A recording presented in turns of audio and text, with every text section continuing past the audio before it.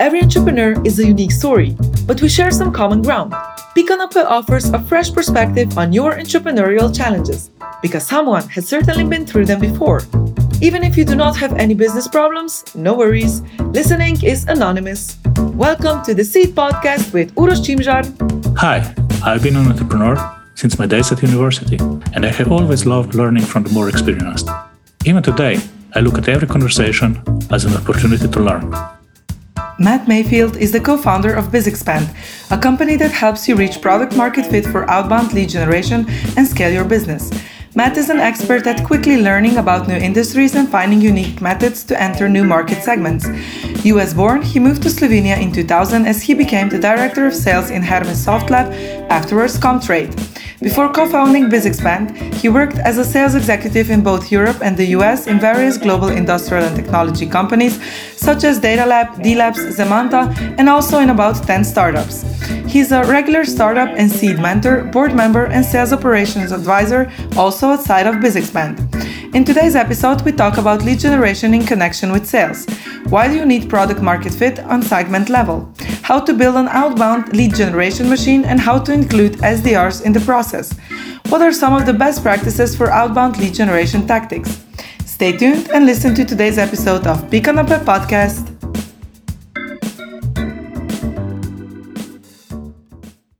Hi, Matt. Thanks for joining us here today. Pleasure, Uroš. So, let's say sales, marketing, there's a divide. Nobody's sure where it is. And most of the time, I would say it's called a lead, let's say. And okay. Yeah, I mean, I have a bit of a controversial position is I think it was Jaka Leostic said I was a marketing skeptic, and I think that's a completely fair description. I believe in lead generation. I believe in things that help lead generation, and for me, the distinction between marketing and lead generation, I'm completely enthusiastic about anything that generates leads, and anything that is several steps removed, I get bored with and see that often as a distraction. Okay, so let's say maybe a question. I was a part of several conversations that started, this lead was not of a good quality, let's say. Yeah. So what's a quality lead in your opinion? Yeah, that's really important. Anytime you have leads, the lead generation separated from sales, it's wildly powerful if you can do it, right? Because what you see is typically in old school selling, or, when you're just improvising and pulling things off, you had salespeople that had to generate their own pipeline, generate their own leads. And generating leads sucks, right? It's really painful. You go grind it out, and what I used to think about it as sort of like sales gym. You just go in and lift weights, right? It's not playing football. And if there's matches to be won, why would you want to go into the gym? And this is the problem. As soon as you have any pipeline, as soon as you have any pressure to reach a number, lead generation just goes in the toilet and nobody does anything. And then suddenly you're in this problem, which is I can't not close these because I have no pipeline behind it to backfill. And so separating those two is really good because you keep the pace going, right? There's always new leads. So I don't cling to things that maybe should never close or would close with such incredible efforts it wouldn't be worth it, or it's really not a great match for my company and our ability to deliver is somewhat limited. So I think I love splitting the two, but the reason why it doesn't work normally is because the prospect, your potential customer, they're just meeting you, and their bullshit detector is on, volume level 11, right? And any two people will describe the same thing slightly different, and that will fire off that bullshit detector. So when Igor goes and introduces the company, and then Marco goes and introduces the company exactly the same except a few different words, that potentially can be seen as a signal from the client, from the prospect, that this is not genuine, this isn't good. So it's super hard to get those two to get those two to match. And the reason I'm telling you all of this is because usually what you see is where all these programs break down is that the guys who are doing the leads goes, this is a brilliant one. This one's perfect. And then the salesperson shows up to the meeting and goes, why the hell did you set this one up? This is an absolute garbage. What changed? What changed was that prospects engagement, right? As soon as they smell bullshit, as soon as they've lost confidence that they should trust this, they're out. It's a horrible lead. It's a disastrous meeting. Nothing is good. And it's maintaining that continuity of building a little bit of trust on a little bit of trust on a little bit of trust. That's what's so critical. So what you see is, so there is this natural problem that even if you guys could agree on a whiteboard and you have 9,000 items on the list, there is a certain percentage that are just going to fall apart because of that small disconnect there. Yeah. That said, that means you just have to be super good at it, and that going up on a whiteboard and agreeing on exactly what is a good lead. So what you see in a lot of what most companies do is have the concept of lead acceptance. So you agree on what the criteria is for a lead. It's a document. Everybody signs off on it. It's living. It changes occasionally, but there is Q1 2022. This is our definition of an A-grade lead. Yeah. And the first thing that the salesperson has to do when they get the lead is agree that that was a grade A lead, right? From the data that's provided to them, was it there? And then, so basically your lead generation team, their mission is to get qualified meeting, grade A, qualified meeting accepted, QMAs, and drive to that. And holding those two really tight together is the key. So let's say in your mind, if I heard you correctly, it's not just about, let's say, the quality of prospect or the feature set or not the features, the stuff written in this document, but also about the process, let's say.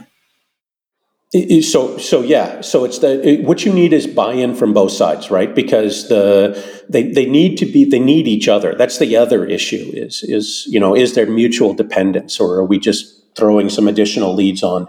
So it's a high trust area. And one of the interesting things is you typically see SDR lead generation before the famous book Predictable Revenue by Ross. It was always in marketing. And now you see often SDR is actually outbound SDR, at least, is usually done in sales. And it's because you want one roof. The career path of an SDR is often into sales, and you need to build that high trust. So you'll also often see them pairing. So you would do something like have one SDR feeding one salesperson and match them up. So I know that you helped several companies implement this process. Can you maybe lead us through this? Where do you start when you come into a company? So what's the first thing that should be done? Right. So I've done a number of companies, quite a few, where they've never done outbound SDR. So the first thing is, what you often see is that companies have tried to generate leads outbound. Maybe they have one salesperson who was good for a while, but either doesn't want to do it or kind of ran out of gas. And so the first step is figuring out what is the right customer you want to sell to. And I think that's really key. And that goes in parallel with figuring out what is the key value that a cold prospect might find interesting. So I'll give you an example. So if we say something like accounting software, ERP. ERP has, 45 modules and, 10 million lines of code and 600 benefits and 30 different roles utilizing that. If you're going to try and do an outbound campaign, there's just, if in your allotted 0.7 seconds of attention, there's just no way you can communicate that. So you're going to have to boil it down to one thing that is of immediate action and of interest that is potentially going to get them to take enough action that they would accept a meeting with you. So you can't talk about everything. You're going to talk about, inventory management, or you're going to talk about HR payroll compliance, or, something like that. I mean, my experience is a lot of times, let's say, product companies are aware of let's say, their product, but not so much of the benefits that their product provide to their end customers. So where do you start then? Let's say you come into a company, they say, okay, we want to engage you to help us with sales process. And then you start with like marketing like questions. Yeah. So they're probably confused. Absolutely. Absolutely. One of the businesses I helped co-found was a company called BizExpand in Austria, and we do lead SDR as a service for the German-speaking market. And we used to just sort of send them a form or ask them what is the pitch, and it went nowhere. And one of the key values we now do is we start with 2 3-hour sessions. And day one of that 3-hour session is we just beat the hell out of them on what they think their value is, what they think is unique, what they think is compelling and interesting. And the best ones really appreciate this. So who in the company actually knows that? It's got to be customer-facing people. That's the other thing. You don't need the marketing people who are good at writing words. You need instead the founders, all the customer-facing delivery people, the sales people. You need a couple of them in there with some good, open, creative mind, and a tough session of just what is truly unique about what we're offering. So if we're offering, let's just use something I know. I used to work with Data Lab. And if we're going to try and sell Pantheon in Austria, which, by the way, never was imagined, but let's just say that was the dream. What is the reason why Austrian customers need a new ERP? It's obvious why Data Lab would want to be in Austria. There's money.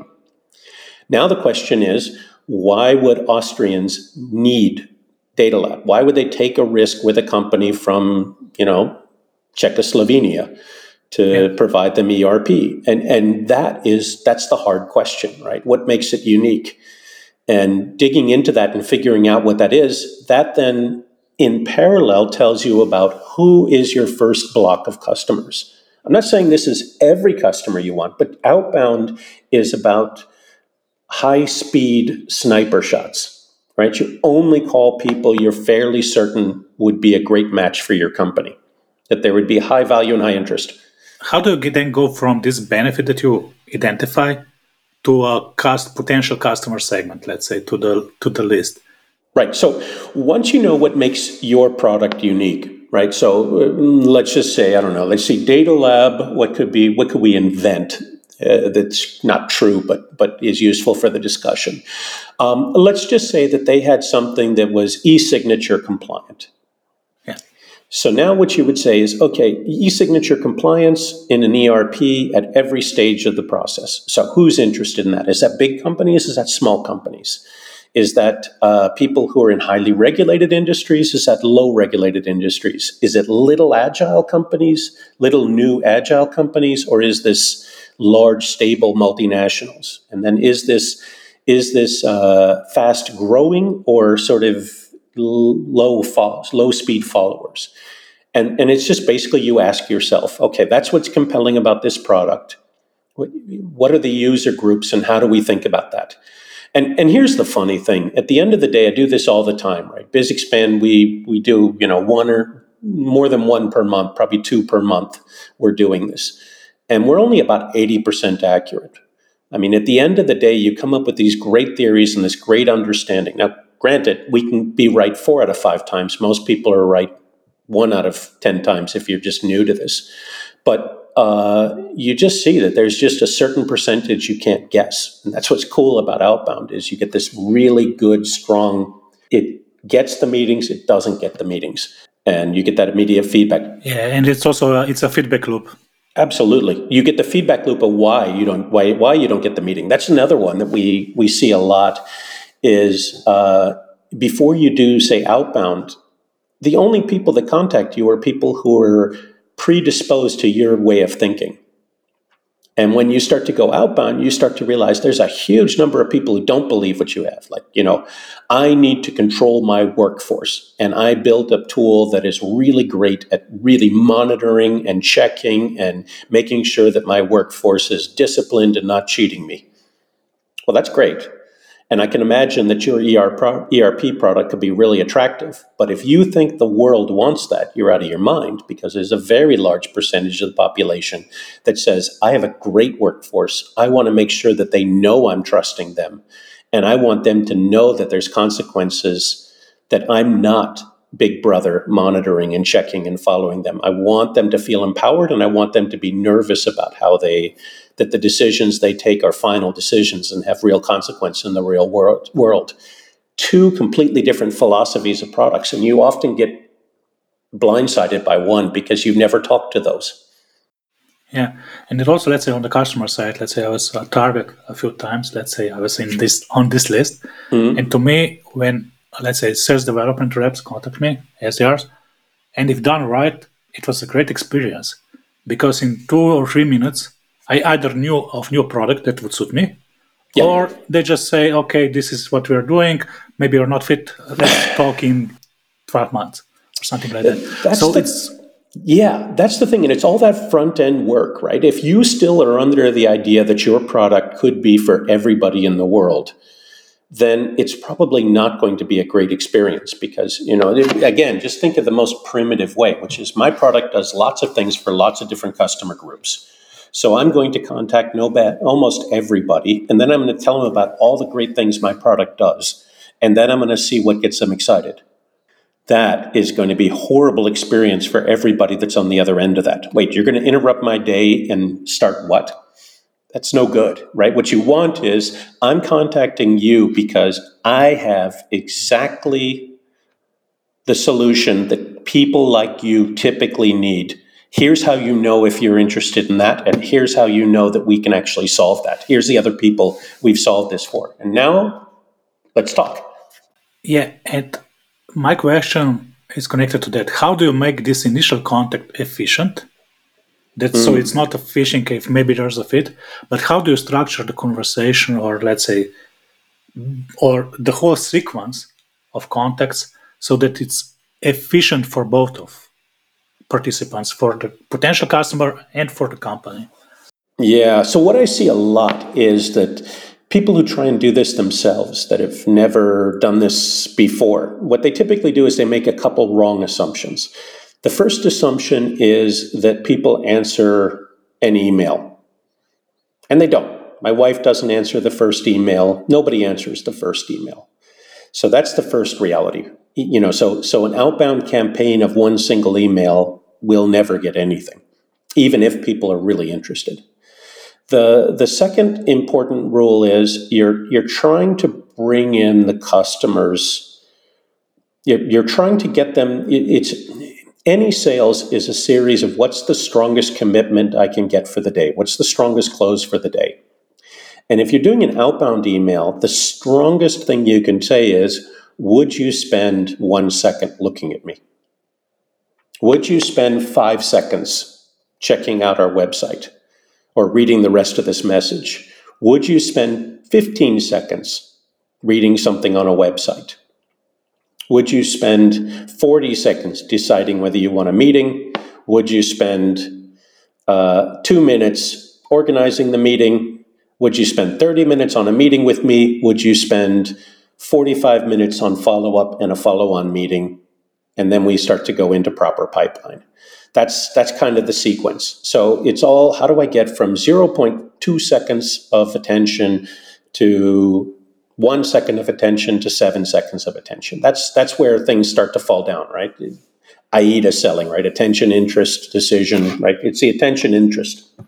So how do we do that? It depends on the industry. So you see things like Zamanta, they're going after, in the beginnings when they were doing pure outbound, they were doing second-tier ad agencies. Well, there it was all these like short GIF videos and signs and personalization and, jump up and down. You see this a lot in the U.S. where it's like, yeah, I see you're a Virginia Tech Hokie football fan and our team just won, and I'm going to reach out and try and get your attention this way. This works out pretty good there. This is the kind of thing you need to punch through the noise.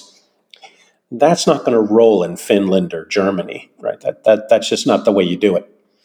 But you still need to get their interest. And the single easiest ways to get their interest is real content. right? Real information, real solutions to a pain that they have.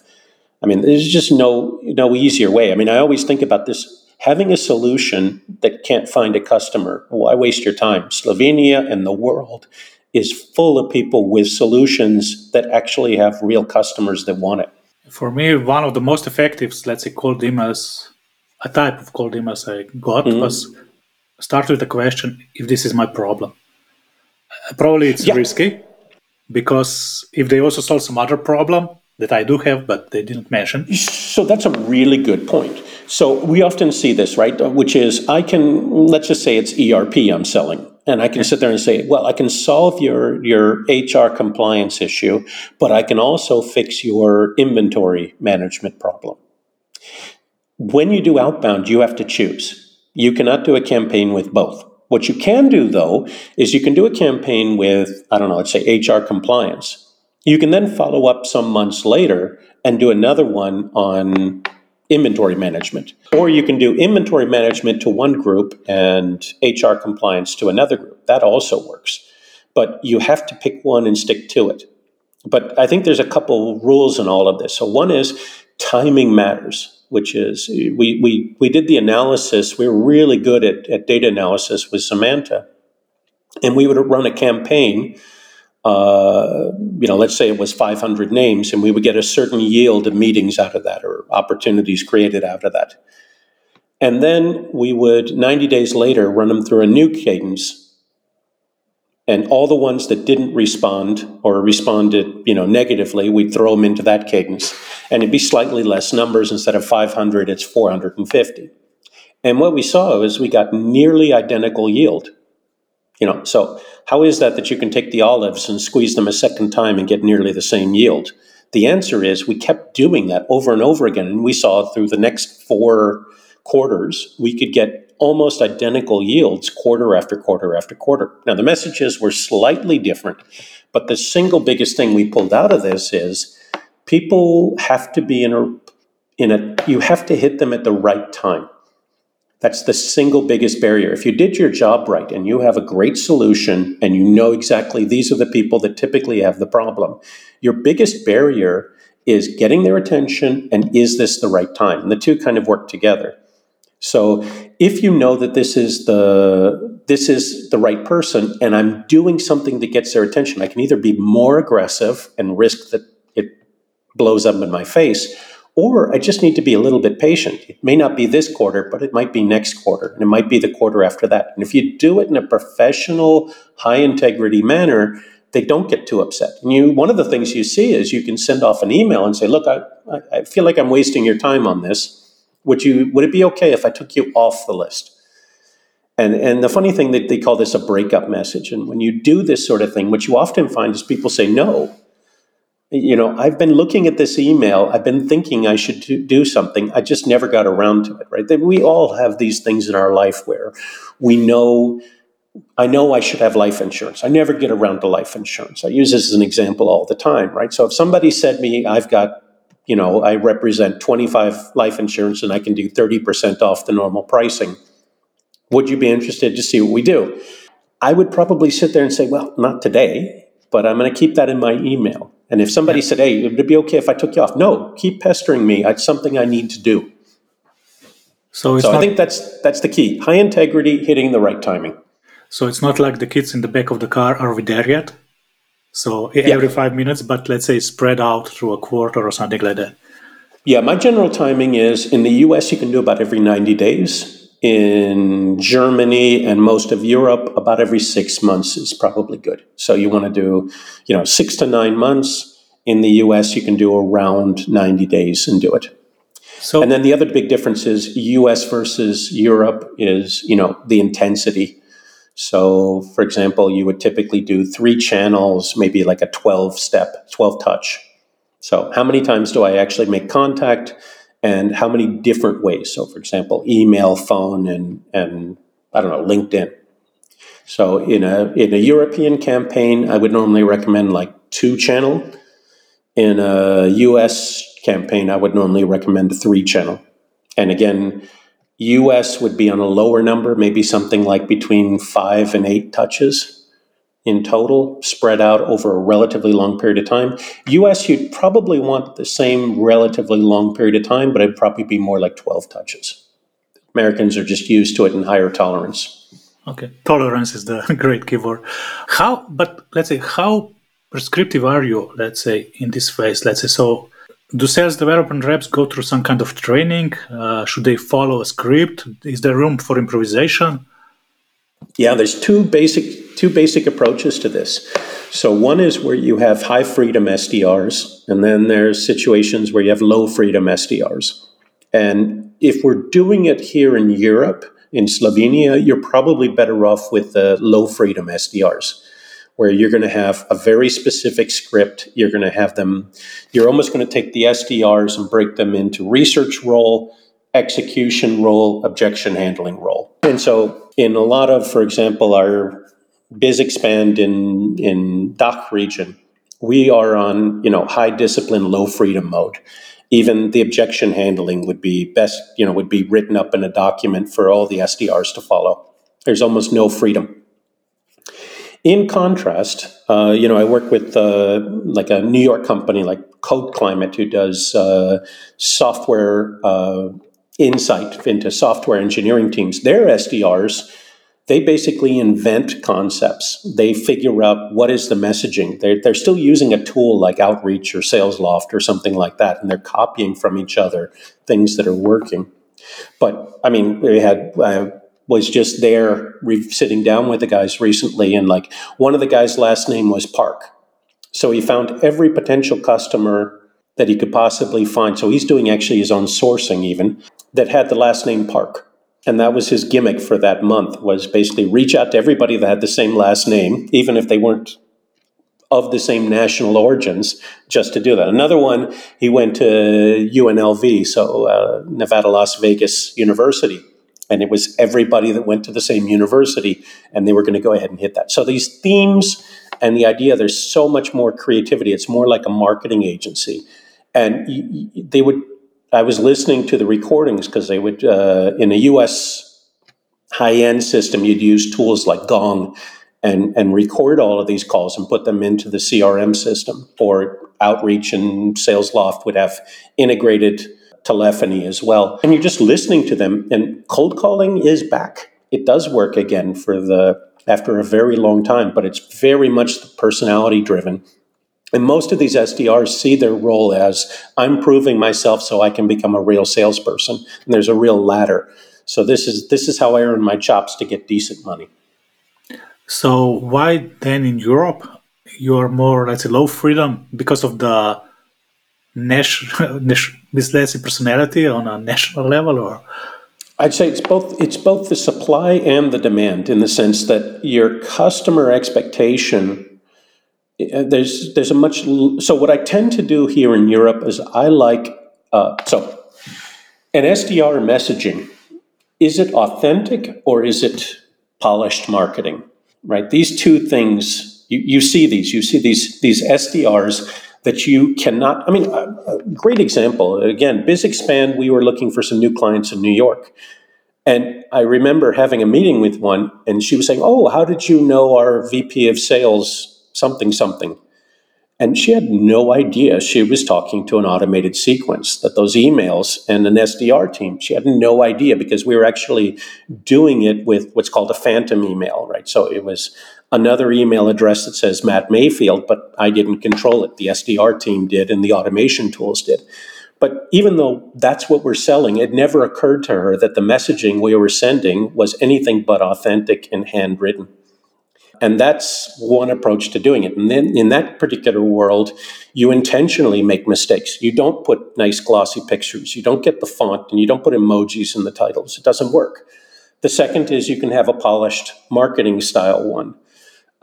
So what I tend to see is that in Europe, I like the phantom personalities rather than the SDR as a personality. So in New York, the SDRs are known by name. They have their own LinkedIn profiles. They have their own personality, and they go. Here, I find it much easier to just basically mimic who the salesperson is, use a highly controlled message, and make it look authentic. So it's going to be lighter weight, less aggressive, but it's going to be coming from somebody of higher integrity. I wouldn't even do qualification by the SDR. I would do all my qualification externally if I possibly could. What do you mean by that? That you would do qualification externally? So, do I think this is the right person? So, does this person have, you talk about BANT, budget, authority, need, and timing. Well, based on what their position is in LinkedIn, you can kind of get some idea of, do they have authority? Now, you might discover later that title wasn't matching the reality, but do they have budget, and is there timing, and do they have the need? Well, they're in this industry and I have this title. From my perspective, I'd rather put an AE in front of them rather than somebody else who's going to do qualification, right? Meetings are valuable, and it doesn't take very long for a real salesperson to do a 15-minute qualification call and jump directly into the meat of what they're going to sell. So unless it's a very low-value product, I basically want to move the barrier as low as possible. Basically, I want to have rules of who we want to talk to, but as soon as we can get the meeting, we go. So I'm all for, in Europe, I want to use high integrity, low intensity, things that don't look marketing, and I want to do it in a very prescribed control way so I can see the mathematics of how this is going. In the US, I know the mathematics of how this is going to go. It's going to suck. There's so much traffic and so much stuff going there. And I know the guys are going to have to get so aggressive, they're going to piss somebody off. So I need disposable people. So I go get John from Brooklyn, who's afraid of nothing, and have him go harass potential customers up to the point that it really is brand damaging. But it's going to be that person, and that person is trying to build themselves up as a salesperson. So here in Europe, again, I can use SDRs that aren't at all aggressive, don't want to become salespeople as a career. Cold calling, it does work. I have seen it. I just saw it recently done with manufacturing in Germany.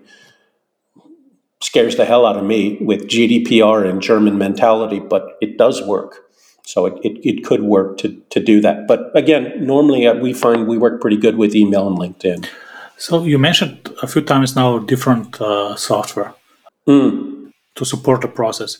What would you actually recommend to somebody just starting with, let's say, this outbound outreach? Yeah. So, I mean, for smaller companies, Lemlist is my go-to tool. For people who are bigger companies that are using Salesforce, there's Outreach and SalesLoft. They're both good and equally good. I don't see, I've switched between them in two different companies, and I don't see noticeably any big difference between the two. I think the key is how you use the tool, right? So all these tools will get the job done. Now the question is, what's going to be your recipe? That's the hard part, right? What is my cocktail? What's my baseline? As soon as you get your first campaigns that start working, you're off and running. You can now optimize. The problem is finding that first campaign that gets some traction. And my colleague in Vienna, Martin, he showed this nice mathematical equation, which is it's your tactics times your strategy times your message times your target audience times your product that your feature that you're pushing, right? It's a multiplication problem. And anytime there's a zero in any point of that, that means not only do you get no customers, but you get no learning, right? A really bad campaign, you don't even get people to say, I'm not interested. They just ignore you. That's a big key thing. So we had a client from Croatia that was doing database anonymization. Great. Sounds like an interesting product. There's people who need that for GDPR compliance. Let's anonymize people's databases and sell to engineering departments in things like banks. Nothing. This is one of those slight surprises. Couldn't even get enough interest for no's until we did hundreds of names. And the key thing though is figuring out a recipe that works. And that's the hard part for a company that's never done outbound before, is what's your baseline starting reference point? Because when you're not getting feedback, you can't figure out whether it's the messaging, whether it's the product that I'm offering, who I'm targeting, or whether it's the sequence of steps I'm doing and the timing between those sequences, the keywords, the subject titles. There's 12 ways you get it wrong. And so it takes cycles. So no shortcut to dig yourself out of this kind of hole. I mean, look, you can hire a professional company that can get you a starting point earlier, right? That's the big thing is they've done this several times, and so they've got some baselines that are likely to be more successful. But messaging especially, really different. Market segmentation, this is always going to be very special. And the fact that it may take more than one try, that's not unusual, right? It's really hard to get the first try out. Okay, what about, let's say now you have this first part of the process set up, it actually generates some leads. How sensitive is the process of transferring the leads now to the, let's say, the closing team, to the actual salesperson? So again, in Vienna, the BizExpand company, there what we're doing is we're using what's a phantom email strategy, which is basically we have another email that's the same name as the salesperson who will take the meeting maker is the word we use for it. So the transition is essentially zero, right? Because as far as the prospect is concerned, they've always been talking to that person. All the communication has been clear and has been agreed to up front. So there's no difference. I mean, the salesperson, when they step into it, can review but they already know what the sequences were and what the text is. So they walk into the meeting pretty clean, and that's really good. Where I see so that works out really good. When you do the high freedom mode, like we're doing in New York, that becomes more problematic. And there, what usually works better, we did this with Zamanta, is the SDR would actually invite the prospect to the meeting. They would be the host, and they would be the ones that said, I have my salesman, Michal, and Michal is nice enough to sort of walk us through, he's really a real expert in this market. I'm going to let him step in and take over a bit here today. Thanks for joining us, Uroš. Michal's the right guy. And then it's much smoother because also the SDR can step in and say, remember when I was telling you about this? What Michal is saying is just the same thing, it's slightly different, right? So you actually have them listen, and that helps also that they hear how Michal describes it, so that then when they do their SDR research, it's more, when they're pitching for the meeting, they're using more similar terminology, reducing the chance that it breaks. They're both on the call, so they both can agree it was garbage, or they can both agree that it was good. It really helps a lot. So that's if you do high freedom, you want the SDR on the call with the salesperson. So it's not a throw over the fence. Yeah, so let's say now the process is running and you want to optimize it. How do you approach Why? that? I don't know. Why? I would argue why, right? Because if you just think about it, marketing has a budget. Right? They're going to spend this much money. Ford Motor Company will spend the same amount of money on marketing, more or less, each year, whatever. Sales, you don't care about the budget. If I told you I can bring you customers, Uroš, for 200 euros a piece, how many do you want? And the answer is all of them. Bring me every customer, every prospect in the world for 200 euros. For 20,000, not so many, thank you. So the answer is, once you get a cost of sale that's affordable, you basically want them all. So it's not about optimizing. It's about expanding and making sure that you have enough runway and enough targets to do that. Okay, but let's say that when you start, okay, you get some leads, but cost of sales is too high. What does this mean? It's not yet. I'd say the bigger issue is, so cost of sales could be too high. You're not going to optimize for cost reduction. You're going to optimize because the market is only so big, and you don't want to squander them. You don't want to waste those leads, right? So the number of second-tier ad agencies in the United States is a fixed number. So for Zamanta, the only reason we care about efficiency is not so much so we can get them faster, because we know how to get them faster. We just press harder. More Lemlist outreach sales loft machines, and off you go. No, what you want is you want to make sure that you can only touch them. Once you touch them in a sequence, you can't touch them again for 90 days. So if you burn through 500 names and you get 0 meetings, crap, this is not good. There's only 4,000 or 8,000 in the entire country. So what am I going to do? So I think that's where efficiency comes in. And what you want to do is, you have more than efficiency. How can I reduce the blowback, the negative consequences of what I'm doing? So what steps can I remove? All the tools will tell you that. All the tools will tell you like which message is getting a response better. They all have that stuff built in. But I worry about those tools. Like Outreach has one where they use AI to try to automatically change the A/B proportions. And I saw this one SDR who just threw in a whole bunch of copy-paste paragraphs he saw from his colleagues and then just said, look, I'm just going to let the AI figure out which paragraph works best. No, because it made no cohesive sense, right? The first email was talking about one thing. The second email was talking about something else. The third email was talking about the same thing, but a completely different tone. It didn't build, right? So one of the things, storytelling still matters, right? It's just like good sales and marketing is still the same. I need to start wide. I need to get your interest to just spend some more time. Maybe look at an early blog article, not shift into sales too early.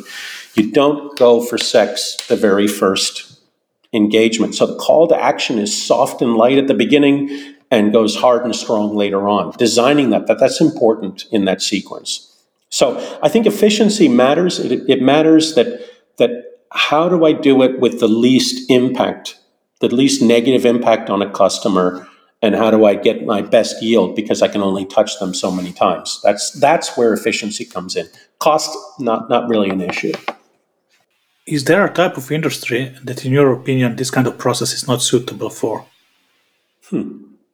Well, I'll tell you, right now I'm doing one for the German law firms of German legal departments of major corporations. Scares the hell out of me, right? Because, GDPR, and you're going to reach out cold emails to a legal person. So far, I'm starting this one out and running it crazy slow. And we're seeing how this does. This is, so far it's been okay, but this is one I'm very nervous about. What have we not done? You're probably not going to do very well with like school districts and teachers. You're not going to do well with, surprisingly though, things like manufacturing works very good. So where you tend to do worst is where LinkedIn tends to be the main tool because it allows you to know a lot about the prospect. So places where LinkedIn isn't particularly strong. So Germany historically, although that's always better. Russia is not so good. I have not tried Asia. The biggest reason is going to be who's already getting pressure. So if you want to say IT managers of Mittelstand or above companies in Berlin, and you're going to try and contact them with your software solution or your outsourced services, they're getting 11 of those a day. In San Francisco, VP of engineering, good luck. There I put my best efforts and hired this crazy expensive consulting firm to try and help, and we still got nothing. I mean, it just the yield rates were just way, way, way too low. Okay, so with all these experiences, let's say, what's the best things the company get out of this process, and what's the worst thing for them? Okay, so there's a couple key benefits, right? You're going to, especially if your business is driven on referrals, then this is great because you break into new referral pools. So, for example, if you're selling engineering services, if you can suddenly get a cluster of customers in Switzerland, what you normally see with like services companies is they're almost entirely referral driven and their customer base is in the community of their existing customers. That's where their prospects come from. So if you can break into a new pool of customers, that then has referral potential beyond that, and that works out really good. The other benefit is that you typically get some cocktail effects where that helps some of your inbound. By doing outbound, your inbound raises. I don't know exactly the mechanics, but that almost always seems to be the way. And I think the last thing that's really good about outbound is it forces you to be disciplined about what it is, who is it I really serve, and what is it that I really offer that's unique and valuable. That discipline of trying to think that through and the confrontation with the reality. Do people agree with you enough that they're willing to have 30 minutes on a phone? When that isn't true, boy, that's great. And it's nothing is cheaper and faster than to do that outbound. Any negatives of this process? The negative is, it doesn't work all the time. That's one of the ones. And number two is it's not highly efficient in the sense that you're not finding people that are ready and motivated to go. You often have to nurture them, right? You're hitting them before they've already started to take action. So that's a big negative. Reputational damage is the other. The other thing is there's a lot of I see this all the time where their internal team got a tool, and that's why when you asked me about tools, I was like, oh God, no. Because they get a tool for either newsletters or an outbound email, and they fuck up their domain. And now suddenly their proposals aren't getting to their client. So there's a lot of things you can do to damage your digital reputation and your company reputation. So maybe the last question, how can, a small, medium-sized company prepare then to then start this process efficiently? What's the homework they should do before, contact somebody like you? Okay, so look, if you're going to work with somebody who's an expert in the field, like you've hired a consultant or you're hiring an agency or you're going to poach somebody who's been doing this before, there's not much homework, right? The biggest thing is you can do a little bit of thinking about who is my customer and what is my product. Do I have something that can... What we see in this region is a lot of people are using outbound to expand their market reach, right? They're going after a new market segment. So that's the one thing you can do. But if you're going to bring in somebody with some skills already in this area, there's not too much preparation. Finding that person, I guess, is the big thing. The next thing is, if you're going to do it yourself, then what you can do is, I would say, something like Lemlist and their forums. All this stuff is online. There is tons and tons of feedback into this, but go slow and don't break too much stuff too fast. That would be my big advice, right? Start sourcing with some small numbers, running them through a sequence, seeing how you can get some results. Go slow and careful and build. Don't just fill a garbage can full of names, dump it into a machine, and hit play at max speed. You'll just burn through them. If you're doing this on your own, assume that it'll take you 3 tries. 3 radically different tries. If you're doing it with an expert or a consultant, assume it'll take you 2, maybe 3. But it'll take you 3 to 5 if you do it on your own. Matt, thank you for, leading us through this process. I think it will be a great start for many of the listeners. And thanks to everybody who listened to us till the end. Yeah, pleasure. Thanks so much, Oris. Are you an entrepreneur? You want to grow faster, but don't know how? Join the conversation at Seed Slovenia, where like-minded entrepreneurs and founders share experiences and know-how. More on www.ceed.si. Pick on Up podcast, where sharing experiences supports your business growth.